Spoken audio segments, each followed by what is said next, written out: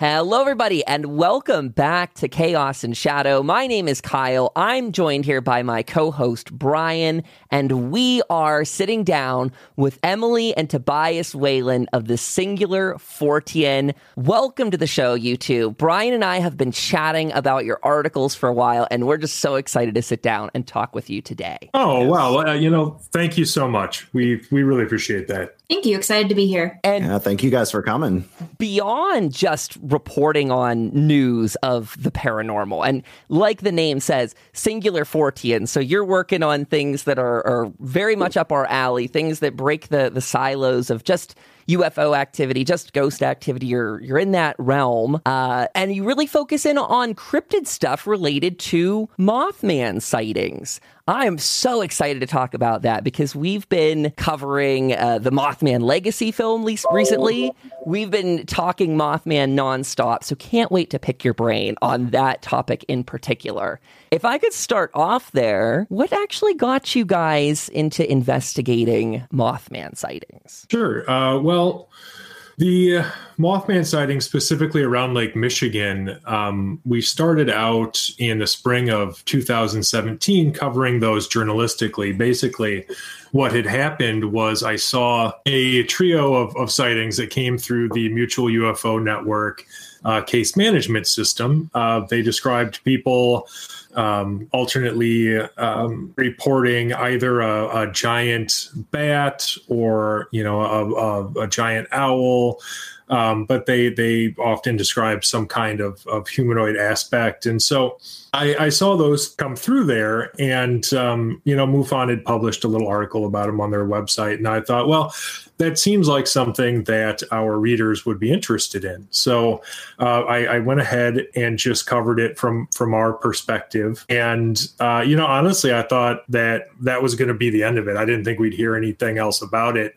MUFON's not really known for sharing information or anything. So I just assumed it would be, something we would never hear about again. But that's certainly not what happened. After those that trio of sightings came through MUFON, we started seeing more sightings reported through Phantoms and Monsters, and then UFO Clearinghouse, so I set up interviews with Lon Strickler and Manuel Navarrete, who at the time were sort of the main investigators, because I didn't really feel like I'd be doing my due diligence if I didn't speak to those guys. I was interested when I started seeing all of these other reports come in. And so I spoke to them both in June and July of 2017, respectively. And they seemed very forthright.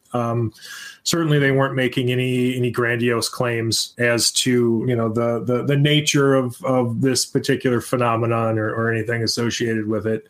And it really wasn't too long after that they found out that we're just out of Madison, Wisconsin. So we're only 2.5 hours north of Chicago, and so we realized we had some mutual friends. Were introduced more formally, and Lon asked us if we would want to just investigate these sightings too, which really ended up working out very well, because it wasn't too long after we started publishing our articles covering these sightings that we started receiving sighting reports of our own. So then, at that point, people are coming to us directly, and it really just made sense to collaborate with everybody else receiving reports. And I think too, Lon and Manuel, sorry if this is kind of repeating what we said, had some experience taking reports over many years, whereas we got our start together in 2016. So it was really like a launch process for us, a launch with collaboration. And it got me more involved in the process too, because my background was not in investigation, whereas Tobias's was. So I was able to go with, and I'm the visual person on the team, so I was able to go along and document sighting areas, and that's kind of where I came in on that after Tobias took the lead. I absolutely love that. I did take notice on the website where it had kind of your split in background and leadership style there on the team. And I love what you guys bring to the table, because the Singular Fortean has a huge feel to it. It was one of the things that I caught first on the website is you guys have caught a mastered just a vibe of the paranormal that I think is very, very inviting. And when you get into the stories, it's very clear that you guys do your strong investigative work. I mean, these are well-written and documented pieces. When Brian and I have covered these in the past, you have fantastic quotes from people involved. You've got great detail and relation to the other similar cases you've come across. So could we talk a little bit about, for our audience that they themselves haven't visited your site, could you, in your words, tell us what is the Singular Fortean Society? What are you making there, and how would you describe your process? Sure. So we consider ourselves a news outlet and community organization. So that's probably apparent to anybody who reads through our articles, because we do take great care to present them journalistically. We don't often present our personal opinions unless it's sort of in context or in a separate editorial or something. And so that's definitely the presentation. And then, of course, we also really enjoy interacting with the community. If I could digress briefly as to why it's so important to me personally that we do that. Now, the actual reason I got into investigating, and I had been investigating on my own for probably close to 5 or more years before we started the Singular Fortean Society, probably longer than that, actually, but I'm trying to do math in my head and it's not really working out for me. So I had been investigating for some time, and the impetus behind that was that, during my formative years, really as early as I can remember, I had experienced a variety of paranormal phenomena. And this being pre-internet, really my only recourse was to go to the library. And so I would ride my bike down to the library and I would find books by, Brad Steiger and Whitley Strieber and John Keel. And reading those books, they really helped in a way that nothing else could at that time. And so by the time I was an adult, in my mid to late 20s, I had really kind of landed on what I wanted to do. I wanted to be able to try and help people the same way that those authors helped me. And the best way for me to do that was to interact with witnesses directly and try to express their experiences as they're related to me in as authentic of a manner as possible. And that's where a lot of the community stuff comes in, because it's not enough to share stories that are found on the internet. You really have to get out there and you have to speak to people, because a lot of these people, they don't have many outlets. Even with the internet, when it really comes to one-on-one connection and somebody really actively investigating your sighting and investigating it well, that's still relatively rare. Well, for instance, one of the most common narratives we receive from witnesses is they will have this impossible experience. Maybe it's sighting a hairy hominid, maybe it's Mothman, maybe it's a UFO or a ghost or whatever. And they want to tell somebody, this is a powerful experience for them. And they'll go to a loved one, could be a sibling, a spouse, a good friend, whatever. And they'll tell them about this experience and they get laughed at. And they get laughed at by somebody that they were hoping they could trust to talk to about that experience. And so they usually shut up about it after that until they find somebody like us, where they can actually discuss it. And so I know personally what that's like, and I think we both want to be able to provide that kind of outlet for anybody who's gone through something like this. I absolutely love that. I sometimes steer clear of asking people what their start is in the paranormal, what was the impetus for that, because we don't all have a fantastic story to share, but that's something very important I get from what you're both doing here. I mean, this is truly about helping people. And that does show through, again, in the care that goes into these pieces. I can feel that come through with it. Brian, you, I think, also got a little bit of your question answered in a way, but I know you were interested in asking in regard to how the stories were gathered and how that works out. Right. Yes. So I noticed that you guys, not just Mothman, you guys cover a ton of subjects from like UFO activity to cryptids to anything paranormal. Which I was wondering, where do you find all these stories? And you did say that people come to you, but like for these other stories, do you like hear about them on the news or like where do you get them? I would say from a variety of sources. For instance, we've been exploring Holy Hill area, which is part of the Kettle Moraine State Forest in southeastern Wisconsin. And we had heard about a sighting that was reported on the news and just, was shared around the community. I think it's in one of Linda Godfrey's books. So we decided to investigate that area for ourselves. Also based on the fact that we had explored another part of the Kettle Moraine with Jay Bachochin, who does a lot of Sasquatch research, probably since 2013. So a lot of it is stuff that we hear about, folklore of the area, legends, and also just other researchers in the area. Sure. Really, she makes a good point. Like there is a lot of sort of community spread when it comes to sources for various paranormal phenomena. Certainly the things that we choose to investigate ourselves, and then when it comes to a lot of the news coverage, there can be, of course, a variety of sources. And so sometimes you will see mainstream news covering a paranormal event or occurrence. Sometimes, it could be a video shared on Reddit or YouTube or something.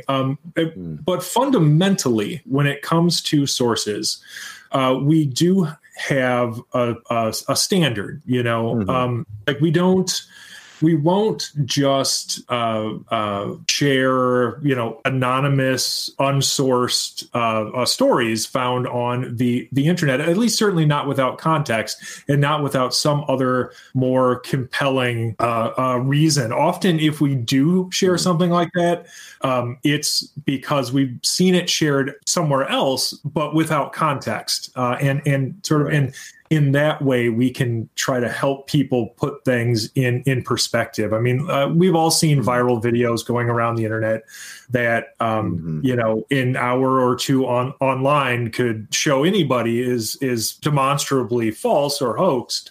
But a lot of people don't put that work in. And so you just see them passed off as, I don't know, maybe true.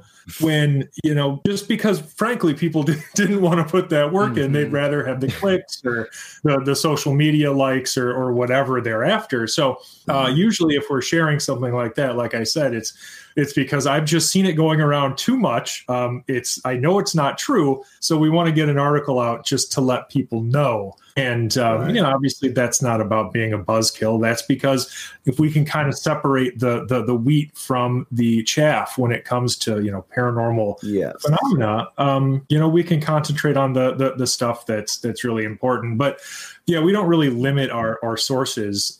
We only limit the material itself in that, again, if we're going to put it out there as something that is possible, we need to be able to verify the important details of that story. Right. And that kind of actually leads me into my next question that I had for you guys.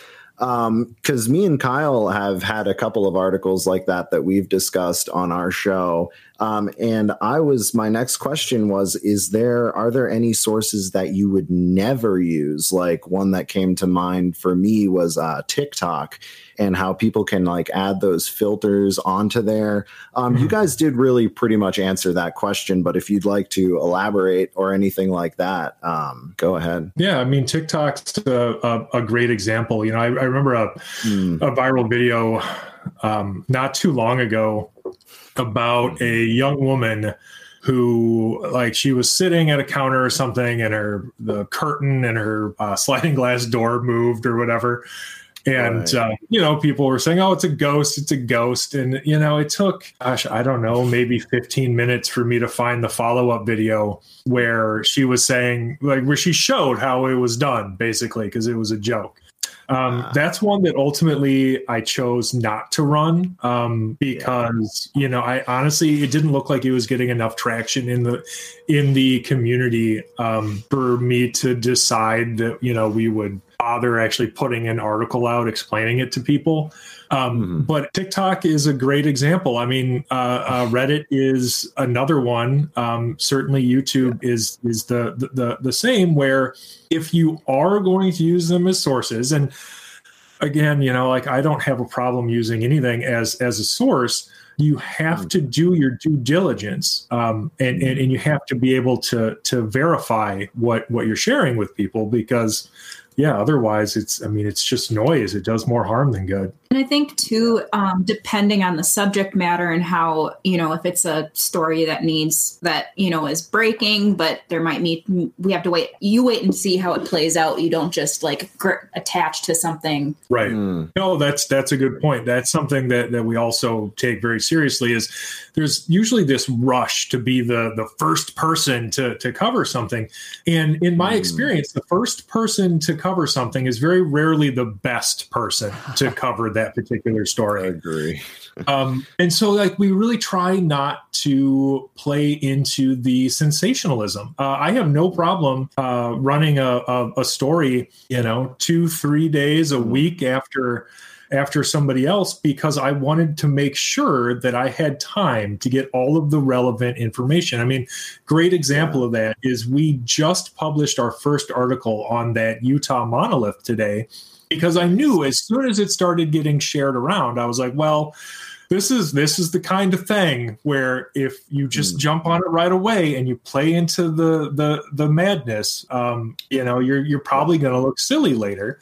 And so I gave it a week, and sure enough, not only was it eventually removed and shown to be made of perfectly mundane materials, but the guys who removed it, and this was a much more interesting story for me, looked to be private citizens who were removing it, because the number of looky-loos out there in the southeastern Utah desert were just wreaking havoc on that particular ecosystem. And so it's nice to be able to get that all together into one article and be like, all right, here's everything that happened. It's interesting from a cultural perspective, but there are still articles being shared around that don't even know that somebody was out there the night that it was removed and have photographs of the guys removing it. And so you've still got people out there sharing these articles saying that it mysteriously disappeared overnight. Well, there's nothing mysterious about it. There's literal photographic evidence of some concerned citizen, taking this thing down. So you can't rush into stuff like that, or again, you become part of the problem. Unfortunately. Yeah. Fantastic. That's definitely article. Something I see. Yeah. The photos you have in here are really wonderful to illustrate that point. So everyone out there listening, please go check it out. I definitely respect the restraint in reporting on this, because we're recording this episode on December 1st for people out there listening when we put this out. But it has dominated the headlines. Like you said, it has been out there. Everyone has been covering it. But again, with a lot of suspect information. So it's been interesting to see the quote unquote UFO Twitter's response and all of the parties involved. I'm going to dive into this one after the show here. I can't wait to get some good news on it, some solid reporting. I heard this morning that it reappeared in Romania. I don't know if you guys heard that, but that's what some people are claiming. Well, there was a separate monolith. I tracked down a news outlet in Romania that looks to be the only source I could find. I mean, it's been covered by Daily Mail and some other tabloids at this point.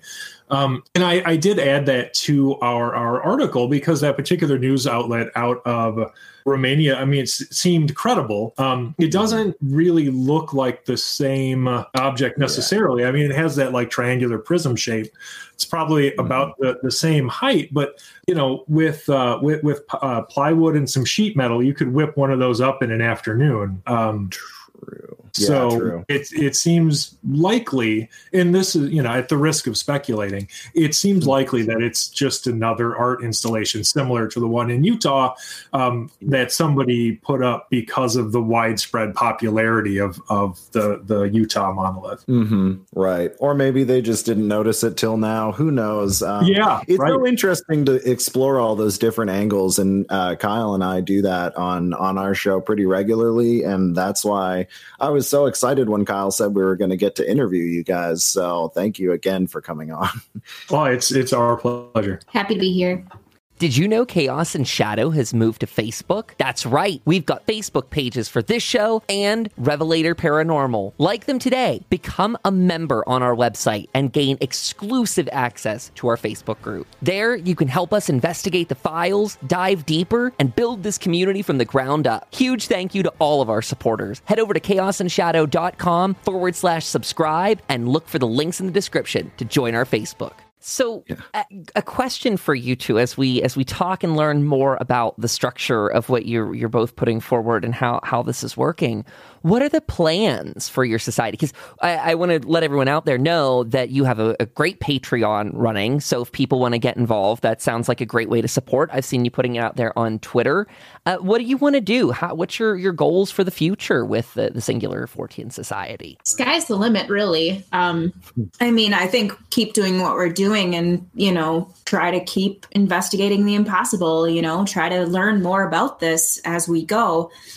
I personally would like to be able to do more, investigation outside our backyard personally as well.